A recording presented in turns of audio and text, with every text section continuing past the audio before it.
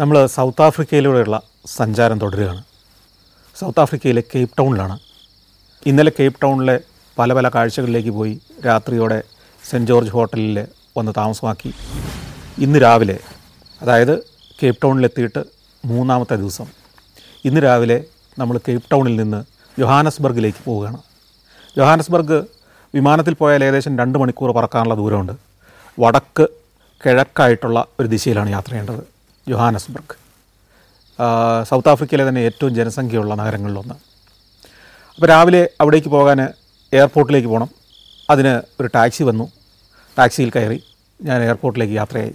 ഈ Cape town airport നഗരത്തിൽ നിന്ന് അധികം അകലെയൊന്നുമല്ല. അപ്പോൾ നമ്മൾ എയർപോർട്ടിലേക്ക് യാത്ര ചെയ്യുമ്പോൾ നഗരത്തിൻ്റെ പല കാഴ്ചകളും കണ്ടുകൊണ്ടാണ് പോകുന്നത്. ആസൂത്രിതമായി പ്ലാൻ ചെയ്ത് ഒരുക്കി വെച്ച നഗരം. ഒരു വശത്ത് ടേബിൾ മൗണ്ടൻ. അത് നമ്മൾ നഗരത്തിലൂടെ എവിടെ യാത്ര ചെയ്യുമ്പോഴും ഈ ടേബിൾ മൗണ്ടൻ്റെ ഒരു ദൃശ്യം കിട്ടും. കാരണം അത് നഗരത്തിൻ്റെ കിഴക്ക് ഭാഗത്തിൻ്റെ ഒരു അതിരടയാളം പോലെ ഇങ്ങനെ നിൽക്കുകയാണ്. നല്ല ഗംഭീര അടിസ്ഥാന സൗകര്യങ്ങളാണ്. 8 വരിയുള്ള പാതകളൊക്കെ അക്കാലത്ത് 2005 ഞാൻ യാത്ര ചെയ്യുമ്പോൾ 8 വരിയുള്ള പാതകളിലൂടെയൊക്കെയാണ് നമ്മൾ യാത്ര ചെയ്യുന്നത്. അന്ന് കേരളത്തിലും ഇന്ത്യയിലൊന്നും അത്തരം വിസ്തൃതമായ പാതകൾ വന്നിട്ടില്ല. ഇന്നത്തേതുപോലെ മനോഹരമായ BMBC ടാറിങ്ങോ വഴിയിൽ കൃത്യമായ വരയിടുന്ന സംവിധാനമൊന്നും അന്നില്ല. അപ്പോൾ അതുകൊണ്ട് തന്നെ ഇങ്ങനെ കൃത്യമായ വരയിട്ട് 8 വരികളിൽ വാഹനങ്ങൾ നിരന്നു നീങ്ങുന്ന ഒരു പാത സൗത്ത് ആഫ്രിക്കയിലാണ് എന്നുള്ളത് നമ്മളെ ഞെട്ടിച്ച് കളഞ്ഞിട്ടുണ്ട്. സത്യത്തിൽ വിവേചനത്തിൻ്റെ കൊടും ഭീകരതകൾ അനുഭവിച്ച് അതിൽ നിന്ന് സ്വാതന്ത്ര്യം നേടി പുറത്തു വന്നിട്ട് 10 വർഷം പോലും പൂർത്തിയാകാത്ത ഒരു നാട്ടിൽ ഇത്ര ഗംഭീരമായ അടിസ്ഥാന സൗകര്യങ്ങൾ എങ്ങനെ ഉണ്ടായി? അതിൻ്റെ കാര്യം വേറൊന്നുമല്ല, ഈ അടുത്ത കാലം വരെ അവരെ ഭരിച്ചത് ബ്രിട്ടീഷുകാരായിരുന്നു എന്നതുകൊണ്ട് തന്നെ അവർ ലോക നിലവാരമുള്ള അടിസ്ഥാന സൗകര്യങ്ങൾ അവിടെ ഉണ്ടാക്കി. പക്ഷേ അത് ആസ്വദിക്കാൻ വെള്ളക്കാർക്കാണ് കൂടുതൽ കഴിഞ്ഞിരുന്നതെന്ന് മാത്രം. അങ്ങനെ ഈ കാഴ്ചകളെല്ലാം കണ്ട് ഞങ്ങൾ കേപ്പ് ടൗൺ ഇൻ്റർനാഷണൽ എയർപോർട്ടിൻ്റെ കവാടത്തിലെത്തി. എന്നെ അവിടെ ഇറക്കി വിട്ട് ടാക്സിക്കാരൻ പോയി, അയാൾക്ക് പൈസ കൊടുത്തു വിട്ടു. ഞാൻ ചെക്ക് ഇൻ നടപടികളൊക്കെ പൂർത്തിയാക്കി. ഇതൊരു ഡൊമസ്റ്റിക് യാത്രയാണ്. ഡൊമസ്റ്റിക് യാത്രയാണെങ്കിലും ഞാൻ പോകുന്നത് ഒരു ഇൻ്റർനാഷണൽ ഫ്ലൈറ്റിലാണ്. ബ്രിട്ടീഷ് എയർവേസിൻ്റെ ഒരു വിമാനം. സൗത്ത് ആഫ്രിക്കയിലേക്ക് ഇപ്പോഴും ബ്രിട്ടീഷ് എയർവേസ് സജീവമായി സർവീസ് നടത്തുന്നുണ്ട്. മാത്രമല്ല ഈ സൗത്ത് ആഫ്രിക്കയിലെ പല സിറ്റികളെയും കണക്ട് ചെയ്ത് തന്നെ ഈ വിമാനം പറക്കുന്നുണ്ട്. അപ്പോൾ ഞാൻ ചെക്ക് ഇൻ നടപടിക്രമങ്ങളെല്ലാം പൂർത്തിയാക്കി ബോർഡിംഗ് പാസ് വാങ്ങി കാത്തിരുന്നു. വിമാനത്തിൽ കയറാനുള്ള സമയമായി. വിമാനത്തിലേക്ക് ചെന്ന് കയറി. ബ്രിട്ടീഷ് എയർവേസാണ്. ബ്രിട്ടീഷുകാരികളായ സ്ത്രീകളാണ്, പെൺകുട്ടികളാണ് എയർ ഹോസ്റ്റസ്മാർ. അധികം യാത്രക്കാരൊന്നും ഉണ്ടായിരുന്നില്ല. വിമാനം റൺവേ കൂടെ ഓടി ടേക്ക് ഓഫ് ചെയ്തു. ഈ ടേക്ക് ഓഫ് ചെയ്യുമ്പോഴും അതിമനോഹരമായ കേപ്പ് ടൗണിൻ്റെ കാഴ്ചകളാണ് നമ്മൾ കാണുന്നത്. എനിക്കൊരു വിൻഡോ സീറ്റാണ് കിട്ടിയത്. അതിമനോഹരമായ നഗരം. യൂറോപ്പിലെയോ അമേരിക്കയിലെയോ ഏതോ ഒരു ആസൂത്രിത നഗരമാണ് നമുക്ക് തോന്നുന്ന ഒരു നഗരം. അതേ ഭൂപ്രകൃതി, മനോഹരമായ പുൽമേടുകൾ, നേർരേഖ പോലത്തെ തെരുവുകൾ, സ്ട്രീറ്റുകൾ, അതിൽ സുന്ദരമായ വീടുകൾ, വളരെ ആസൂത്രിതമായി പണിത ഒരു നഗരം. ഒരു വശത്ത് ടേബിൾ മൗണ്ടന്, അതിനൊക്കെ പിന്നിട്ട് വിമാനം പറന്ന് വടക്ക് കിഴക്ക് ദിശയിലേക്ക്, അല്പം കിഴക്കോട്ട് തിരിഞ്ഞുള്ള ദിശയിലൂടെ യാത്ര ആരംഭിച്ചു. കുറേ ദൂരം പറക്കുന്നതോടുകൂടി കേപ്പ് ടൗണിൻ്റെ ആ മനോഹാരിതയൊക്കെ മാറിയിട്ട് വളരെ ആസൂത്രിതമായി രൂപപ്പെട്ട കൃഷിയിടങ്ങൾ കണ്ടു തുടങ്ങായി. പിന്നെ പർവ്വതമുടികളുടെ മുകളിലൂടെയായി കുറേ ദൂരം പറക്കുന്നത്. പിന്നെ കുറേ ദൂരം ഒരു വിരസമായ യാത്രയാണ്. നമുക്ക് പ്രത്യേകിച്ച് പുറത്തെ കാഴ്ചകളൊന്നും കാണാനില്ല. വരണ്ട ഭൂമി, അതിൽ പ്രത്യേകിച്ചൊന്നും തിരിച്ചറിയാൻ പറ്റാത്ത പോലെ ഗ്രാമങ്ങൾ, മേഘപടലങ്ങളൊന്നുമില്ല. ഒരു മഞ്ഞ നിറത്തിലിങ്ങനെ, അല്ലെങ്കിൽ ഒരു ഓറഞ്ച് നിറത്തിൽ മണ്ണിങ്ങനെ കിടക്കുന്നു. കുറ്റിക്കാടുകൾ, ഈ നീഗ്രോകളുടെ തലയിലെ മുടി പോലെ തന്നെ അവിടെ എവിടെയായി ചുരുണ്ട് നിൽക്കുന്ന ഇലയധികമില്ലാത്ത മരങ്ങളുടെ ഒരു കാഴ്ച. അതിനിടയ്ക്ക് എയർ ഹോസ്റ്റസ്മാർ ഭക്ഷണം വിളമ്പി. കാരണം ഈ 2 മണിക്കൂർ ഫ്ലൈറ്റ് ഉള്ളത് കൊണ്ട് തന്നെ ഇടയ്ക്ക് ഭക്ഷണമുണ്ട്. ഭക്ഷണം വിളമ്പി, ഭക്ഷണമൊക്കെ കഴിച്ചു. കുറച്ച് നേരം വിശ്രമിച്ചു. കുറേ നേരം പുറത്തെ കാഴ്ചകൾക്ക് നോക്കിയിരുന്നു. അങ്ങനെ കുറേ ദൂരം ഓടി വിമാനം താഴാൻ തുടങ്ങുകയാണെന്നുള്ള അറിയിപ്പ് വന്നു. നമ്മൾ ജോഹാനസ്ബർഗിനോട് അടുക്കുകയാണ്. ജോഹാനസ്ബർഗിലേക്ക് താഴ്ന്നു തുടങ്ങുമ്പോഴത്തേക്കും വീണ്ടും നമ്മൾ കാണുന്നത് ഈ കേപ്പ് ടൗണിൻ്റെ മനോഹാരിതയൊന്നും ഇല്ലാത്തൊരു ഭൂപ്രകൃതിയാണ്. വരണ്ട ഭൂപ്രകൃതി, ഒരർദ്ധ മരുഭൂമിയുടെ സ്വഭാവമുള്ള ഭൂപ്രകൃതി. അവിടെ ഇവിടെയൊക്കെ കുറേ മരങ്ങളുണ്ട്, കുറ്റിച്ചെടികളുണ്ട്. ഇതൊക്കെ ഉണ്ടെങ്കിലും സൗന്ദര്യം തീരെ ഇല്ലാത്ത ഒരു ഭൂപ്രദേശം. അവിടുത്തെ ഒരു വരണ്ട മൈതാനം പോലുള്ളൊരു ഭാഗത്തെ ഒരു എയർപോർട്ടിലേക്ക് പോയി വിമാനം ലാൻഡ് ചെയ്യുന്നു. പക്ഷേ ഈ വിമാനത്താവളം അതിഗംഭീരമായ വിമാനത്താവളമാണ്. ഏറ്റവും ആധുനികമായ രീതിയിൽ നിർമ്മിച്ചിരിക്കുന്ന വിമാനത്താവളങ്ങളൊന്ന്. മനോഹരമാണത്. ഗംഭീരമായ വിമാനത്താവളം. വിമാനത്തിൽ ഇറങ്ങിക്കഴിയുമ്പോൾ എനിക്ക് ടൂർ കമ്പനി നേരത്തെ തന്നെ ഒരു ഇൻസ്ട്രക്ഷൻ തന്നിട്ടുണ്ട്. നിങ്ങൾ ഇവിടുന്ന് ഡൊമസ്റ്റിക് ടെർമിനലിൽ നിന്ന് ഇൻ്റർനാഷണൽ ടെർമിനലിലേക്കുള്ള വഴിയിലൂടെ നടക്കണം. അങ്ങോട്ട് പോകുമ്പോൾ പാർക്കിംഗ് ഏരിയ ഉണ്ട്. പാർക്കിംഗ് ഏരിയ താഴത്തെ നിലയിലാണ്. ആ പോകുന്ന വഴിക്കാണ് പാർക്കിംഗ് ഏരിയ. അതിൽ താഴേക്ക് ഇറങ്ങുമ്പോൾ പാർക്കിംഗ് ഏരിയയിൽ മാജിക് ബസ് എന്ന് പറയുന്ന ഒരു ടൂർ കമ്പനിയുണ്ട്. മാജിക് ബസ്സിൻ്റെ കമ്പനി ഓഫീസുണ്ട്. മാജിക് ബസ് എന്ന് പറയുന്നത് എനിക്ക് തോന്നുന്ന ടൂർ നടത്തുന്ന ഒരു കമ്പനി ആയിരിക്കണം. അവരുടെ ഓഫീസിൽ ചെന്ന് കഴിഞ്ഞാൽ നിങ്ങൾ എനിക്കൊരു വൗച്ചർ തന്നിട്ടുണ്ട്. ഈ വൗച്ചർ കൊണ്ടുപോയി കൊടുത്തു കഴിയുമ്പോൾ നിങ്ങളെ അവിടെ നിന്ന് അടുത്ത യാത്രയ്ക്കുള്ള ഒരു കാറിലേക്ക് നിങ്ങളെ കൊണ്ടെത്തിക്കും. ആ കാറിൽ ഡ്രൈവർ ഉണ്ടാവും, അവർ നിങ്ങളെ മുമ്പോട്ട് കൊണ്ടുപോകും. ഏറ്റവും രസകരമായ കാര്യം, ഞാൻ യോഹാനസ്ബർഗ് പട്ടണത്തിലേക്കല്ല ഇന്ന് വന്നിരിക്കുന്നത്. അതായത് ഇന്ന് വന്ന് താമസിക്കാൻ പോകുന്നതും കാഴ്ചകളിലേക്ക് പോകുന്നതും ഞാൻ യോഹാനസ്ബർഗ് പട്ടണത്തിലല്ല. ഇവിടുന്ന് ഏതാണ്ട് 200 കിലോമീറ്റർ അകലെയുള്ള വനത്തിനകത്തുള്ള ഒരു വലിയൊരു എൻ്റർടൈൻമെൻറ്റ് സിറ്റിയുണ്ട്. അതിൻ്റെ പേര് സൺ സിറ്റി എന്നാണ്. സൺ സിറ്റി ഇപ്പോൾ നമ്മൾ അധികം ആ പേര് അധികം കേൾക്കുന്നില്ലെങ്കിലും 2000 ആണ്ടിലും 2005, 2006 കാലഘട്ടത്തിലൊക്കെ ലോകത്തിൻ്റെ വാർത്തകളിൽ നിറഞ്ഞു നിന്നൊരു സ്ഥലമാണ്. കാരണം മിക്കവാറും മിസ് വേൾഡ് പോലുള്ള മത്സരങ്ങൾ, മിസ് യൂണിവേഴ്സ് പോലുള്ള മത്സരങ്ങൾ ഒക്കെ അരങ്ങേറിയിരുന്നത് ഈ സൺ സിറ്റിയിൽ വെച്ചാണ്. സൺ സിറ്റി ആഫ്രിക്കയിലെ വിജനമായൊരു പ്രദേശത്ത്, വനപ്രദേശത്ത് 1000 ഏക്കർ സ്ഥലത്ത് ഉണ്ടാക്കിയിരിക്കുന്ന ഒരു എൻ്റർടൈൻമെൻറ്റ് സിറ്റിയാണ്. ആ എൻ്റർടൈൻമെൻറ്റ് സിറ്റിയിൽ നിരവധി ഹോട്ടലുകളുണ്ട്, റിസോർട്ടുകളുണ്ട്, അമ്യൂസ്മെൻറ്റ് പാർക്കുകളുണ്ട്, അതുപോലെ തന്നെ കാസിനോകളുണ്ട്, ചൂതാട്ട കേന്ദ്രങ്ങളുണ്ട്, പിന്നെ ക്ലബ്ബുകളുണ്ട്. എന്ന് വേണ്ട ഒരു മനുഷ്യന് എൻ്റർടൈൻഡ് ആവണം എന്ന് ആഗ്രഹിക്കുന്ന ഒരാൾക്ക് നിയമങ്ങളുടെ ഒന്നും നിയന്ത്രണമില്ലാതെ എന്തും ചെയ്യാൻ പറ്റുന്നൊരു സ്ഥലമാണ് ശരിക്കും പറഞ്ഞാൽ ഈ സൺ സിറ്റി.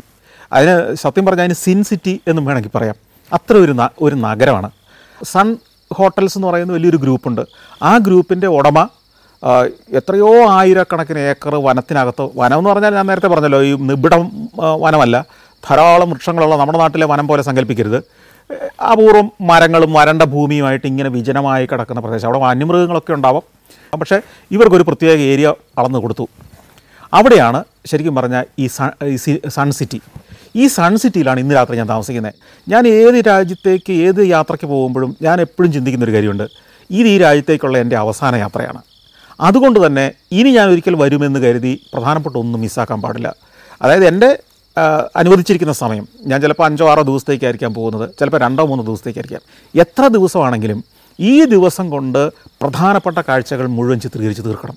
കാരണം ഇനി ഞാൻ ഈ രാജ്യത്തേക്ക് വരില്ല, ഇതെൻ്റെ അവസാനത്തെ യാത്രയാണ് ഈ രാജ്യത്തേക്ക് എന്ന് തന്നെ തീരുമാനിച്ചാണ് ഞാൻ ഓരോ രാജ്യത്തേക്ക് പോകുന്നത്. അതുകൊണ്ട് തന്നെയാണ് യോഹാനസ്ബർഗിൽ ചെല്ലുന്നുണ്ടെങ്കിൽ അവിടെ നിന്ന് ലോകപ്രശസ്തമായ സൺ സിറ്റിയും കൂടെ ഒന്ന് കണ്ടിരിക്കണം. അവിടെ സൺ സിറ്റിയിൽ ഒരു ദിവസം ഒരു രാത്രിയേ ഞാൻ താമസിക്കുന്നുള്ളൂ. ഈ ഒരു രാത്രി കൊണ്ടൊന്നും ഒരു സൺ സിറ്റി അനുഭവിക്കാനോ അറിയാനോ പറ്റില്ല. അത് വാസ്തവമാണ്. കാരണം എന്ന് വെച്ച് കഴിഞ്ഞാൽ അത്രയേറെ ആക്ടിവിറ്റികളും എൻ്റർടൈൻമെൻറ്റുകളും ഗെയിം സഫാരികളും കാസിനോകളിലെ കളികളും പെർഫോമൻസുകളും ഡാൻസുകളും എന്തിനേറെ ക്യാബറ, നമ്മൾ എന്താണ് സങ്കല്പിച്ചു പോലും ഇല്ലാത്ത തരത്തിലുള്ള നൃത്തരൂപങ്ങൾ, നൃത്തകലാപരിപാടികൾ, അർദ്ധനഗ്നരും ഏതാണ്ടൊക്കെ പൂർണ്ണനഗ്നതയോടെ എത്തിയവരെന്ന് കരുതുന്ന തരത്തിലുള്ള നൃത്തങ്ങൾ. അതായത് ഈ ലോകത്തെ മറ്റെല്ലാ രാജ്യങ്ങളിലും എന്തിനും സാൻമാർഗികതയുടെ ഒരു അതിർവരമ്പൊക്കെ ഇട്ട് നിയമങ്ങളുടെ ചട്ടക്കൂട്ടിലാണ് പ്രവർത്തിക്കുന്നതെങ്കിൽ ഈ പ്രദേശത്ത്, ഈ സൗത്ത് ആഫ്രിക്കയുടെ ഈ പ്രദേശത്ത് ആ നിയമങ്ങളെല്ലാം ഗവൺമെൻറ് ഒരു കാലത്ത് ഇളവ് ചെയ്ത് കൊടുത്തൊരു കാലമുണ്ട്. ആ കാലഘട്ടത്തിൽ ബന്തു എന്ന് പറയുന്ന ഒരു ഗോത്രവർഗ്ഗക്കാർ താമസിക്കുന്ന പ്രദേശമാണ്. അപ്പോൾ ഈ ബ്രിട്ടീഷ് ഗവൺമെൻറ് എന്താ ചെയ്തെന്ന് വെച്ച് കഴിഞ്ഞാൽ, ഇംഗ്ലീഷുകാരുടെ ഗവൺമെൻറ് ഈ ബാന്തു എന്ന് പറയുന്ന ഈ ഗോത്രവർഗ്ഗക്കാരെ കയ്യിലെടുക്കാൻ വേണ്ടി, മെരുക്കാൻ വേണ്ടി അവർക്ക് ഈ പ്രദേശം ബാന്തു സ്ഥാൻ എന്ന് പറയുന്ന ഒരു ഭൂപ്രദേശം അവർക്ക് വിട്ടുകൊടുത്തു. ഈ ബന്ധുസ്ഥാനിൽ ഈ പറഞ്ഞ കാസിനോകൾ നടത്തുന്നതിനും എന്തിനേറെ ശരീരപ്രദർശനം, നഗ്നതാ പ്രദർശനത്തിനും ഒക്കെ അനുമതിയുള്ളൊരു പ്രദേശമായിട്ട് അങ്ങ് പ്രഖ്യാപിച്ചു. അതോടെയാണ് ഈ സൺ ഹോട്ടൽസ് ഇൻ്റർനാഷണലിൻ്റെ, സൺ ഹോട്ടലുകളുടെ ഉടമ ഇതൊരു സാധ്യതയായിട്ട് കണ്ട് ലോകത്തെ കോടീശ്വരന്മാർക്കും വലിയ സമ്പന്നർക്കും ഇത്തരം നിയമങ്ങളൊന്നും അനുസരിക്കാൻ താല്പര്യമില്ലാത്തവർക്കും വേണ്ട ഒരു ഗംഭീരമായ ഒരു ടൗൺഷിപ്പാക്കി, ഒരു ഹോട്ടലുകളുടെയും റിസോർട്ടുകളുടെയും കാസിനോകളുടെയും ഇത്തരം എൻ്റർടൈൻമെൻറ്റ് സെൻറ്ററുകളുടെയും അമ്യൂസ്മെൻറ്റ് പാർക്കുകളുടെയും ഗെയിം ഡ്രൈവുകളുടെയും എല്ലാ ആസ്വാദനത്തിൻ്റെയും കേന്ദ്രമാക്കി ഇതിനെ അങ്ങ് മാറ്റാൻ തീരുമാനിച്ചത്. അങ്ങനെ പണിതത്. അങ്ങനെ ഏതാണ്ടൊരു ഇപ്പോഴും ലോകത്തെ ഏറ്റവും വലിയ എൻ്റർടൈൻമെൻറ്റ് പ്രദേശങ്ങളിലൊന്നാണിത്. പക്ഷേ ലാസ് വേഗാസ് പോലെ അത്ര അങ്ങ് വികസിച്ചില്ല. ലാസ് വേഗാസ് എന്ന് പറയുന്നത് ഒരു വലിയ സിറ്റി തന്നെയാണ്, വലിയൊരു ഭൂപ്രദേശമാണ്. നിരവധി ഇത്തരത്തിലുള്ള നിരവധി ഹോട്ടലുകളും റിസോർട്ടുകളും കാസിനോകളും എല്ലാം ചേർന്ന് പ്രവർത്തിക്കുന്ന ഒരു പ്രദേശമാണ്. അപ്പം നമ്മളുടെ ഈ നാട്ടിലിരുന്നു കൊണ്ട് നമ്മൾ ചില മതിൽക്കെട്ടുകൾ പണിത്, ചില വരകൾ വരച്ച്, ചില അതിർവരമ്പുകൾ നിശ്ചയിച്ച് നമ്മുടെ ജീവിതത്തെ ക്രമപ്പെടുത്തുന്നതിൽ നിന്ന് അപ്പം നമുക്കൊന്നും ഒരിക്കലും സങ്കല്പിക്കാൻ കഴിയാത്തൊരു ജീവിതം ലോകത്ത് വേറൊരിടത്ത് നടക്കുന്നുണ്ടെന്നും അവിടെയും മനുഷ്യർ സാധാരണ പോലെ ജീവിക്കുന്നു, സാധാരണ പോലെ തൊഴിലെടുക്കുന്നു. ഈ ലാസ് വേഗാസിലെ കാസിനോകളിലും ഈ എൻ്റർടൈൻമെൻറ്റ് സെൻറ്ററുകളിലും ജോലി ചെയ്യുന്നതിൽ വലിയൊരു ശതമാനം മലയാളികളാണെന്ന് എത്ര പേർക്കറിയാം? ആ പ്രദേശത്തുള്ള എത്രയോ ആയിരം മലയാളികൾ ഈ ലാസ് വേഗാസിൽ തന്നെ ജോലി ചെയ്യുന്നുണ്ട്. നമ്മൾ പലർക്കും അറിയില്ല. നമ്മൾ വിചാരിക്കുന്നത് അതെല്ലാം നിഷിദ്ധമായൊരു നഗരമാണ്, അവിടെ ജോലി ചെയ്യുന്നതും ജീവിക്കുന്നതെല്ലാം ആഭാസന്മാരാണ്. ഒന്നുമല്ല, സിസ്റ്റമാറ്റിക്കായി പ്രൊഫഷണലായി എൻ്റർടൈൻമെൻറ്റിനെ എങ്ങനെ കൊണ്ടുപോകുന്നു പഠിപ്പിക്കുന്നൊരു സെൻറ്ററാണ് ലാസ് വേഗാസ്. ഒന്ന് കണ്ടു കഴിഞ്ഞാൽ നമുക്ക് ഇത്തരം കാര്യങ്ങളെക്കുറിച്ചുള്ള നമ്മുടെ മുൻവിധികളും അറപ്പുകളും നമ്മളുടെ ചില ചില ചില ചിന്തകളും ഒക്കെ ഒന്ന് മാറി കുറച്ചുകൂടെ ഇങ്ങനെയും മനുഷ്യർ ജീവിക്കുന്നുണ്ട്, ഇങ്ങനെയും ആളുകൾ തൊഴിലെടുക്കുന്നുണ്ട്, ഇങ്ങനെയും ആളുകൾ സാമൂഹിക ബന്ധങ്ങൾ നിലനിർത്തുന്നുണ്ട്, ഇങ്ങനെയും ജനങ്ങൾ ജീവിതത്തെ ആസ്വദിക്കുന്നുണ്ട് എന്നൊക്കെ നമുക്ക് തിരിച്ചറിവുണ്ടാകും. ഇതെല്ലാം നമ്മൾ ചെയ്യണോ എന്നുള്ളതല്ല, ഇത് അറിഞ്ഞിരിക്കുന്നത് തീർച്ചയായിട്ടും നമ്മളുടെ വീക്ഷണങ്ങളെ മാറ്റിമറിക്കും. അപ്പോൾ അത്തരത്തിലുള്ളൊരു സെൻറ്ററാണ് ഈ സൺ സിറ്റി. ഈ സൺ സിറ്റിയിലേക്ക് താമസിക്കുക എന്നതും അവിടുത്തെ കാസിനോകളിൽ കളിക്കുക എന്ന് പറയുന്നതും കോടീശ്വരന്മാർക്ക് മാത്രം പറ്റുന്നൊരു കാര്യമാണ്. സൺ സിറ്റിയിൽ നിരവധി ഹോട്ടലുകളുണ്ട്.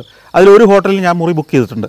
അപ്പോൾ ഞാൻ ഈ പറഞ്ഞ മാജിക് ബസ്സിൻ്റെ ഓഫീസിൽ ചെന്നു, വൗച്ചർ കാണിച്ചു. അവർ ഒരു ജീവനക്കാരനെ കൂട്ടി ഒരു കാറിലേക്ക് വിട്ടു. കാറിലൊരു ഡ്രൈവർ ഉണ്ടായിരുന്നു. അദ്ദേഹം എൻ്റെ ലഗേജൊക്കെ മേടിച്ച് കാറിൻ്റെ ഡിക്കിയിൽ വെച്ചു. എന്നിട്ട് എന്നെ കയറ്റിയിരുത്തി. ഞങ്ങൾ പരിചയപ്പെട്ടു. ഏലിയാസ് എന്നാണ് അയാളുടെ പേര്. ജോഹാനസ്ബർഗിൻ്റെ പട്ടണത്തിൽ നിന്ന് പ്രാന്തപ്രദേശത്തേക്ക് എത്തിച്ചു. പ്രാന്തപ്രദേശത്തേക്ക് എത്തുമ്പോഴത്തേക്കും നമ്മൾ കെനിയയിലൊക്കെ കണ്ടതുപോലെ മൈതാനക്കാടെന്ന് വേണേൽ പറയാവുന്ന ഉണങ്ങിയ പുൽമേടുകളുള്ള ഇടയ്ക്കിടയ്ക്ക് മരങ്ങളിങ്ങനെ നിൽക്കുന്ന, കുട പിടിച്ചതുപോലെ ചെറിയ ചെറിയ മരങ്ങൾ നിൽക്കുന്ന പ്രദേശത്തുകൂടി കൂടി ഇടയ്ക്കിടയ്ക്ക് ചെറിയ ഗ്രാമങ്ങൾ വരും, ജനവാസയിടങ്ങൾ വരും.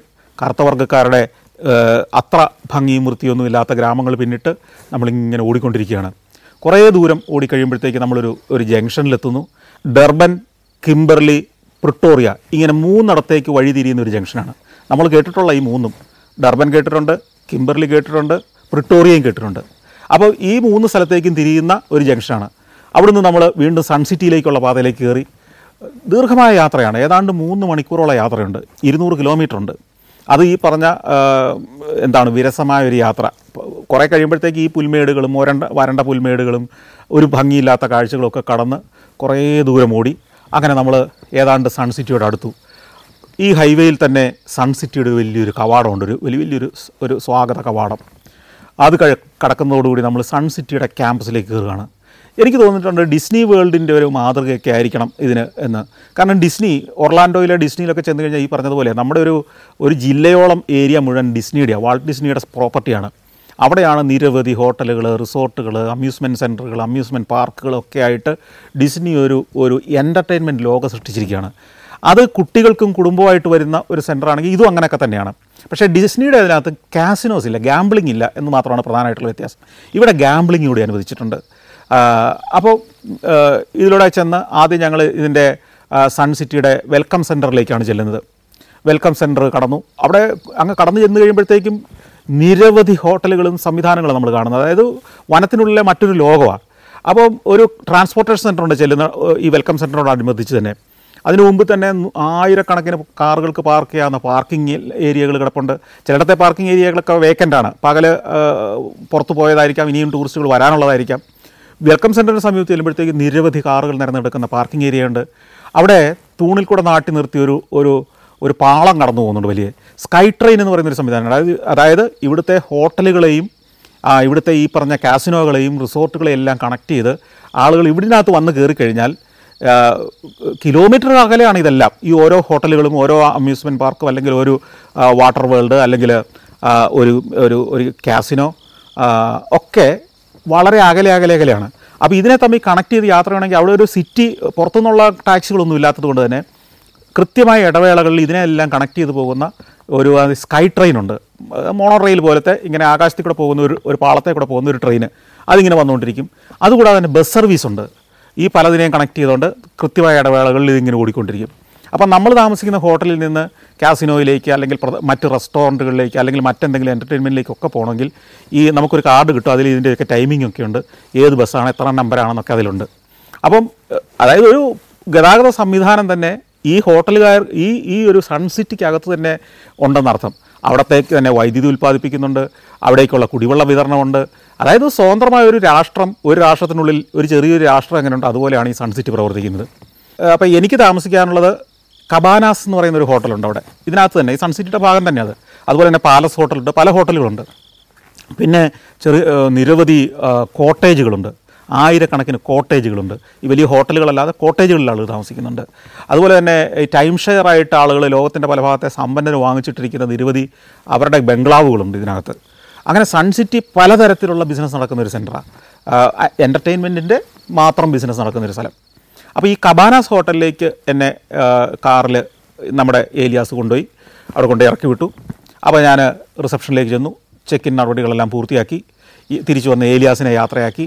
ഏലിയാസ് സന്തോഷത്തോടെ പിരിഞ്ഞു. ഈ കബാനാസ് ഹോട്ടലിൻ്റെ റിസപ്ഷൻ ഒരു മുകളിലത്തെ നിലയിലാണ്, ഫസ്റ്റ് ഫ്ലോറാണ്. ഗ്രൗണ്ട് ഫ്ലോറ് വലിയൊരു റെസ്റ്റോറൻ്റാണ്. അപ്പോൾ എനിക്ക് മനസ്സിലായി ഇന്ന് വൈകിട്ടത്തെ എൻ്റെ ഭക്ഷണം ഇവിടെ ആയിരിക്കണം. കാരണം വെച്ച് കഴിഞ്ഞാൽ ബസ് പിടിക്കേണ്ട, ഈ സ്കൈ ട്രെയിനിൽ പോകേണ്ട, അധികം യാത്ര ചെയ്യേണ്ട, ഇവിടുന്ന് തന്നെ കഴിക്കാം. പക്ഷേ വേറൊരു പ്രശ്നമുണ്ട്. ഈ കബാനാസ് ഹോട്ടലിൽ നിരവധി കോട്ടേജുകളാണ്, ഒറ്റപ്പെട്ട കോട്ടേജുകളാണ്. ഈ കബാനാസ് ഹോട്ടലിൻ്റെ പിൻഭാഗം വലിയൊരു മൈതാനമാണ്, പുൽമൈതാനം, മനോഹരമായൊരു പുൽമേട്. ഈ പുൽമേടിൻ്റെ നടുക്ക് അതിഗംഭീരമായൊരു പൂളുണ്ട്, മനോഹരമായ പൂളാണ്. അപ്പം ഈ പൂളിന് ചുറ്റുമായിട്ടാണ് ഈ കോട്ടേജുകളെല്ലാം പണിതിരിക്കുന്നത്. ചുറ്റും എന്ന് പറയത്തില്ല, അതിൻ്റെ 2 വശത്തും 3 വശത്തും ഒക്കെ ആയിട്ട് ഇങ്ങനെ പണിതിരിക്കുകയാണ്. ഇതൊരു ചെറിയൊരു മുട്ടക്കുന്ന് പോലെ. ഇതിൻ്റെ താഴെ വലിയൊരു തടാകമുണ്ട്, വാട്ടർ വേൾഡ് എന്ന് പറയുന്ന വലിയൊരു തടാകം. ഈ തടാകം ഒരു ആർട്ടിഫിഷ്യൽ ലേക്കാണ്, ഒരു ചെറിയൊരു ചെക്ക് ഡാമൊക്കെ പണിതാണെന്ന് തോന്നുന്നു. വെള്ളം സംഭരിച്ച് നിർത്തിയിരിക്കുകയാണ്. അത് വലിയൊരു തടാകമാണ്. ഈ തടാകമാണ് ശരിക്കും പറഞ്ഞാൽ ഈ സൺ സിറ്റിക്ക് ആവശ്യമുള്ള ജലം മുഴുവൻ കൊടുക്കുന്നത്. പക്ഷേ അതൊരു എൻ്റർടൈൻമെൻറ്റ് സെൻ്ററായിട്ടും ബോട്ടിങ്ങും ഒക്കെ നടക്കുന്ന വലിയൊരു തടാകമായിട്ട് മാറിയിട്ടുണ്ട്. അപ്പോൾ ഞാൻ ഈ പുൽമേട്ടിലൂടെ നടന്ന് എൻ്റെ കോട്ടേജിലെത്തി. കോട്ടേജ് കണ്ടുപിടിച്ചു, അതിനകത്ത് ലഗേജൊക്കെ കൊണ്ടുപോയി വെച്ചു. എന്നിട്ട് ഞാൻ വീണ്ടും പുറത്തിറങ്ങി. കാരണം ഇനി ഇപ്പോൾ തന്നെ നേരം ഉച്ച കഴിഞ്ഞിരിക്കുന്നു. ഉച്ച കഴിഞ്ഞു, ഒരു 2 മണിയൊക്കെ കഴിഞ്ഞു, 3 മണിയൊക്കെ ആയി. ഞാൻ കുറേ നേരം അതിലൂടെയൊക്കെ ചുറ്റി നടന്നു. ഈ ഇതിൻ്റെയൊക്കെ ദൃശ്യങ്ങളൊക്കെ പകർത്തിയെടുത്തു. ഇവിടുത്തെ ജീവിതം, ഈ റെസ്റ്റോറൻറ്റുകൾ, അതിനിടയ്ക്ക് നിരവധി കൺവെൻഷൻ സെൻറ്ററുകളൊക്കെ ഉണ്ട്. അതായത് ഞാൻ നേരത്തെ പറഞ്ഞല്ലോ, മിസ് വേൾഡ്, മിസ് യൂണിവേഴ്സ് ഒക്കെ പോലുള്ള വലിയ ഇവൻറ്റുകൾ അവിടെ നടക്കാറുണ്ട്. അതുപോലെ തന്നെ ഓട്ടോമൊബൈലുകളുടെ ലോഞ്ച് സെറമണികൾ, വലിയ ലോക നിലവാരമുള്ള വലിയ കൺവെൻഷനുകൾ, വലിയ കോർപ്പറേറ്റ് സ്ഥാപനങ്ങളുടെ ഗെറ്റ് ടുഗദറുകൾ. അപ്പോൾ എല്ലാ വർഷവും മിക്കവാറും എല്ലാ ദിവസവും വളരെ സജീവമായി ആയിരക്കണക്കിന് ആളുകൾ പങ്കെടുക്കുന്ന നിരവധി ഇവൻറ്റുകൾ നടക്കുന്ന ഒരു ഡെസ്റ്റിനേഷൻ കൂടിയാണ് ശരിക്കും പറഞ്ഞാൽ സൺ സിറ്റി. അങ്ങനെ കുറേ നേരം അവിടുത്തെ പല കാഴ്ചകൾ പകർത്തി നിൽക്കുന്നു. അപ്പോൾ ഞാൻ ഈ കബാനാസ് ഹോട്ടലിൻ്റെ അവിടെ നിന്ന് ഒരു ബസ് പിടിച്ച് ഇതിൻ്റെ വെൽക്കം സെൻറ്റർ, സൺ സിറ്റിയുടെ വെൽക്കം സെൻറ്ററുണ്ട്. ഈ വെൽക്കം സെൻറ്ററിലാണ് നമുക്ക് മറ്റ് സ്ഥലങ്ങളിലേക്ക് പോകാനുള്ള, ഇപ്പോൾ ഉദാഹരണത്തിന് നമുക്ക് യോഹാനസ്ബർഗ് സിറ്റിയിലേക്ക് പോകാനുള്ള ടാക്സി വേണമെങ്കിൽ അത്, എയർ ടിക്കറ്റ് വേണമെങ്കിൽ അത് ബുക്ക് ചെയ്യാം. അതുപോലെ തന്നെ കാസിനോകളിലേക്ക് പോകണമെങ്കിൽ അത്. ഇനി ഗെയിം ഡ്രൈവ് എന്ന് പറഞ്ഞാൽ വനത്തിൽ പോയി വന്യജീവികളെ കാണാൻ പോകുന്ന യാത്രയ്ക്കാണ് ഗെയിം ഡ്രൈവ്, ഒരു സഫാരിയാണ്, അതിന് പോകണം. ഇങ്ങനെയുള്ള പരിപാടികളുണ്ട്. മറ്റ് നിരവധി എൻ്റർടൈൻമെൻറ്റ്സിനുള്ള എല്ലാ ബുക്കിങ്ങും ഇതെല്ലാം അവിടെ നിന്നാണ്. അപ്പോൾ ഞാൻ അവിടെ ചെന്ന് കഴിഞ്ഞപ്പം ഇന്ന് വൈകിട്ട് അധികം താമസിച്ചത് 1 മണിക്കൂറിനകം ഒരു ഗെയിം ഡ്രൈവിന് വാഹനം ഇവിടുന്ന് പുറപ്പെടുന്നുണ്ടെന്ന് മനസ്സിലായി. ഞാൻ അപ്പം തന്നെ അവിടെ നിന്ന് ടിക്കറ്റ് എടുത്തു. നമ്മൾ ഈ സൺ സിറ്റിയിൽ കയറി ഹോട്ടലിൻ്റെ മുറിക്ക് വാടക കൊടുത്താൽ ഹോട്ടലിൽ താമസിക്കാനേ പറ്റുള്ളൂ. പിന്നെ ഓരോന്നിനും നമ്മൾ പേ ചെയ്യണം. അതായത് ഹോട്ടലിലെ ഭക്ഷണത്തിന്, അതുപോലെ തന്നെ ഈ കാസിനോയിൽ കളിക്കുന്നതിന് തീർച്ചയായിട്ടും സ്വാഭാവികമായിട്ടും കാശ് നമ്മുടെ പോകും. അതുപോലെയുള്ള മറ്റെല്ലാ എൻ്റർടൈൻമെൻറ്റ്സിനും ഷോകളുണ്ട്, നിരവധി ക്യാബറേ ഷോകളുണ്ട്, അല്ലാത്ത കോമഡി ഷോകളുണ്ട്, നൃത്ത പരിപാടികളുണ്ട്, ഒത്തിരി ഗംഭീരമായ നിരവധി ഷോകളുണ്ട്. ഈ പറഞ്ഞ പല ഹോളുകളിലും വൈകുന്നേരം പാക്ഡാണ്. അത്ര ആളുകളെ ആകർഷിക്കുന്ന ലോകപ്രശസ്തരായ കലാകാരന്മാരുടെ ഷോകളൊക്കെ ഉണ്ട് അവിടെ. അപ്പോൾ ഞാൻ ഈ ഷോകൾ പലതും ഈ ക്യാമറ ഇവരെ അനുവദിക്കില്ല. അതുകൊണ്ട് തന്നെ വൈകുന്നേരത്തെ ഒരു ഗെയിം ഡ്രൈവിന് പോകാൻ തീരുമാനിച്ചു. അപ്പോൾ അങ്ങനെ അതിൻ്റെ ടിക്കറ്റ് എടുത്തു. എന്നെ കാത്തു നിൽക്കേണ്ട സ്ഥലം പറഞ്ഞു. അപ്പോൾ ഈ വെൽക്കം സെൻറ്ററിൻ്റെ മുമ്പിൽ തന്നെ 2 ട്രക്കുകൾ റെഡിയായി നിൽക്കുന്നുണ്ട്. അതായത് ഈ ഗെയിം ഡ്രൈവിന് പോകുന്ന ട്രക്കാണ്, പുറകുഭാഗം തുറന്ന, നമുക്ക് ഈ സീറ്റുകൾ പിടിപ്പിച്ചിരിക്കുന്ന ഒന്ന്. ഞാൻ അവിടെ ചെല്ലുമ്പോൾ ഈ ടിക്കറ്റ് കാണിച്ചു. അപ്പോൾ ഡ്രൈവർ വാതിൽ തുറന്നു വന്ന് എന്നെ മുകളിൽ കയറ്റിയിരുത്തി. ഇത്തിരി കഴിഞ്ഞപ്പോൾ ഈ ഡ്രൈവർ വീണ്ടും വന്ന് മുമ്പിലെ സീറ്റിൽ കയറിയിരുന്നു. അപ്പോൾ ഞാൻ വിചാരിച്ചു ഞാൻ തനിച്ചാണ് ഇനിയുള്ളൂ. അങ്ങനെ അവിടുന്ന് ഞങ്ങൾ യാത്ര ആരംഭിച്ചു. കുറേ ഓടിക്കഴിഞ്ഞ് ഞങ്ങൾ മറ്റൊരു ഹോട്ടലിൻ്റെ മുന്നിലേക്ക് കയറി, പാലസ് ഹോട്ടൽ. ഞാൻ പറഞ്ഞല്ലോ, ഈ സൺ സിറ്റിയുടെ പരിസരത്ത് ഒരു പട്ടണം പോലും ഇല്ല, കുറേ കിലോമീറ്ററുകൾ കഴിഞ്ഞേ ഉള്ളൂ ചെറിയ ഗ്രാമങ്ങളൊക്കെ. അപ്പോൾ ഈ സൺ സിറ്റിക്കകത്തുള്ള എല്ലാ ഹോട്ടലുകളും പ്രോപ്പർട്ടികളും കെട്ടിടങ്ങളും സ്ഥാപനങ്ങളും എല്ലാം സൺ സിറ്റിയുടെ സ്വന്തമാണ്. ഈ പാലസ് ഹോട്ടൽ എന്ന് പറയുന്നത് സൺ സിറ്റിയുടെ ഭാഗമായിട്ടുള്ള ഒരു ഹോട്ടലാണ്. അവിടുത്തെ ഞാൻ താമസിച്ച കബാനാസ് ഹോട്ടലിനേക്കാൾ കുറേയും കൂടെ ആഢ്യത്വമുള്ള ചിലവ് കൂടിയ ഒരു ഹോട്ടലാണത്. അപ്പോൾ അതിൻ്റെ മുമ്പിൽ കൊണ്ട് വണ്ടി നിർത്തി. അവിടെ നിന്നൊരു 4-5 പാശ്ചാത്യർ, വെള്ളക്കാരായ ആളുകൾ, ടൂറിസ്റ്റുകൾ കയറി വന്നു. അവരും സീറ്റ് പിടിച്ചു.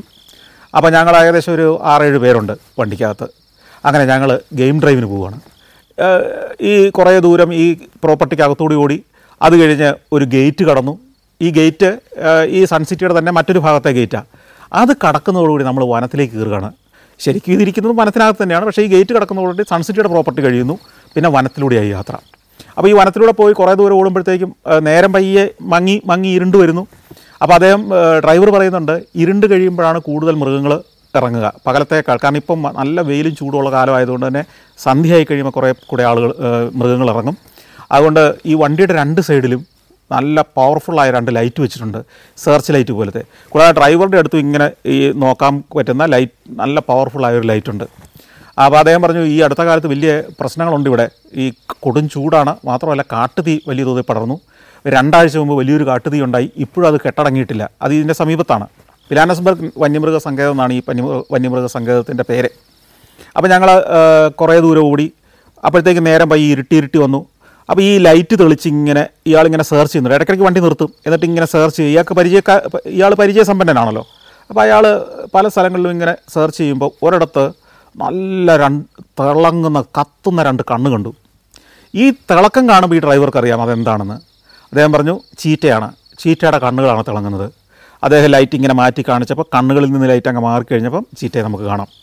അപ്പോൾ ഈ ഇരുട്ടായതുകൊണ്ട് അതിഗംഭീരമായിട്ടൊന്നും ഷൂട്ട് ചെയ്യാൻ പറ്റില്ല, പക്ഷേ ഉള്ള വെളിച്ചത്തിൽ ഞാനതിനെ പകർത്തിയെടുത്തു.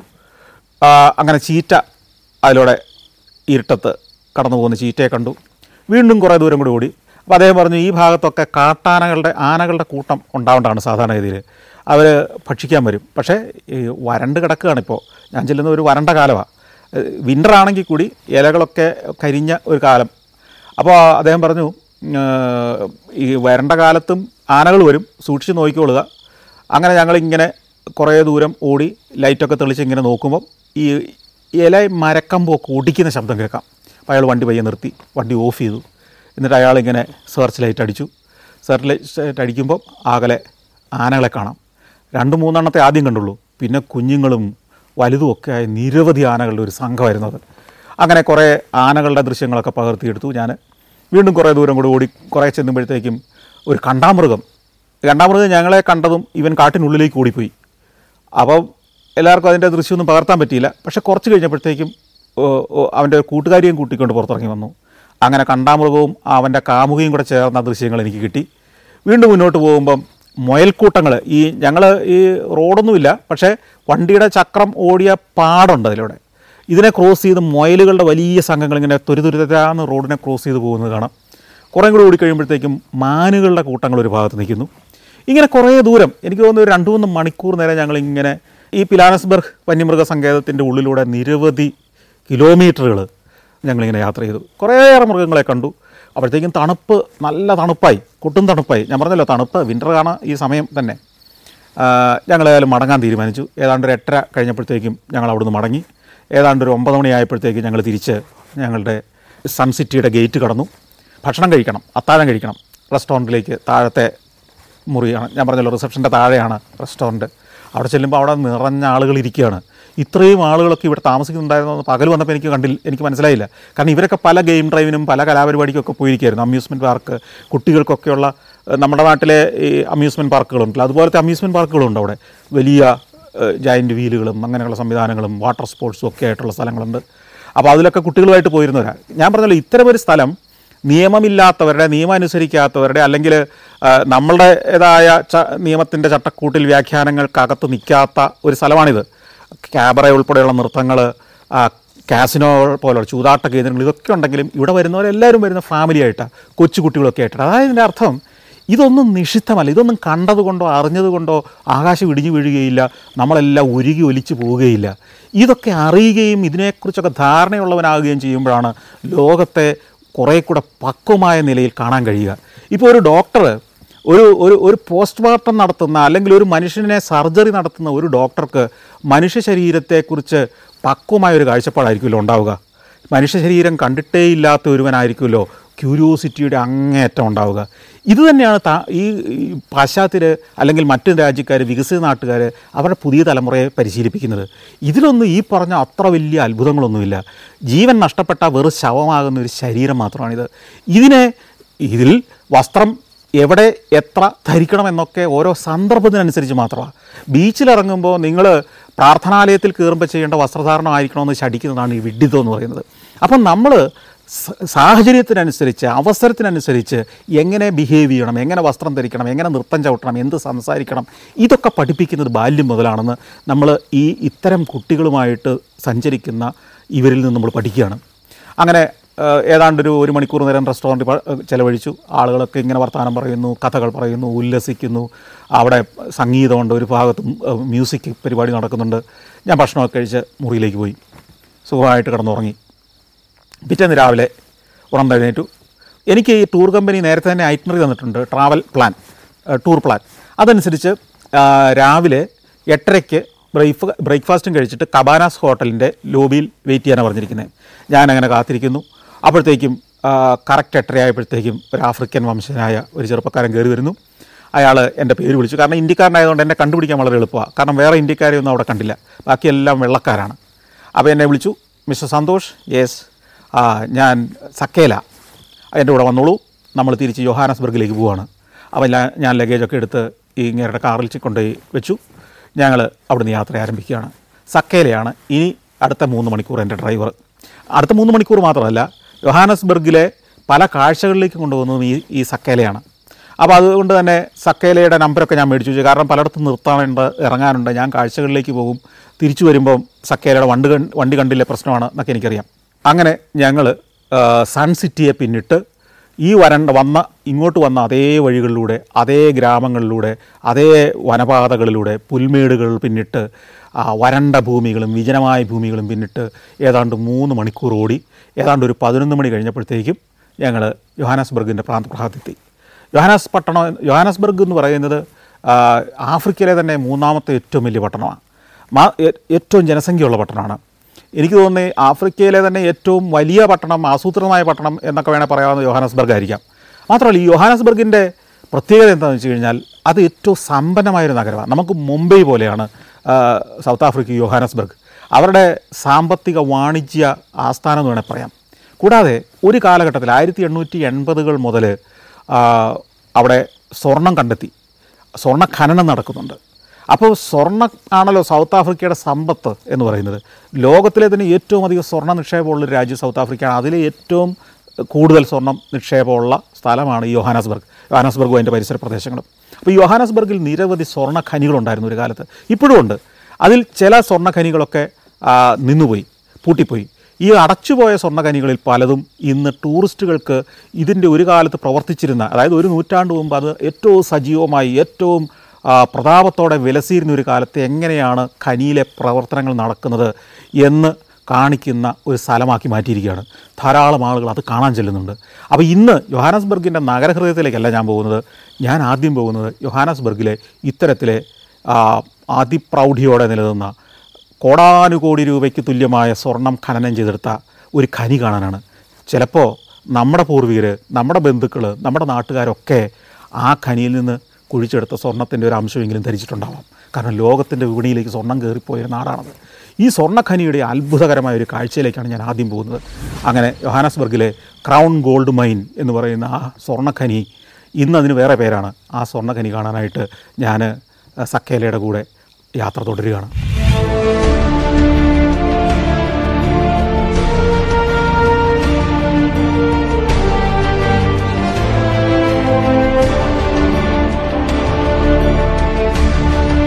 കാണുക ഇന്ത്യയുടെ യഥാർത്ഥ കാഴ്ചകൾ സഞ്ചാരത്തിലൂടെ. ഇന്ത്യയിലെ 13 സംസ്ഥാനങ്ങളിലൂടെയുള്ള സഞ്ചാരം ഇപ്പോൾ പെൻഡ്രൈവിൽ ലഭിക്കുന്നു. ജമ്മു കാശ്മീർ, മഹാരാഷ്ട്ര, ആന്ധ്രാപ്രദേശ്, വെസ്റ്റ് ബംഗാൾ, രാജസ്ഥാൻ, ഗുജറാത്ത്, ഡൽഹി, ഉത്തർപ്രദേശ്, തമിഴ്നാട്, പഞ്ചാബ്, ഹിമാചൽ പ്രദേശ്, കർണാടക, ഉത്തരാഖണ്ഡ്. സഞ്ചാരം ഇന്ത്യ 3 പെൻഡ്രൈവുകൾ. ഇപ്പോൾ ആകർഷകമായ ഡിസ്കൗണ്ട്.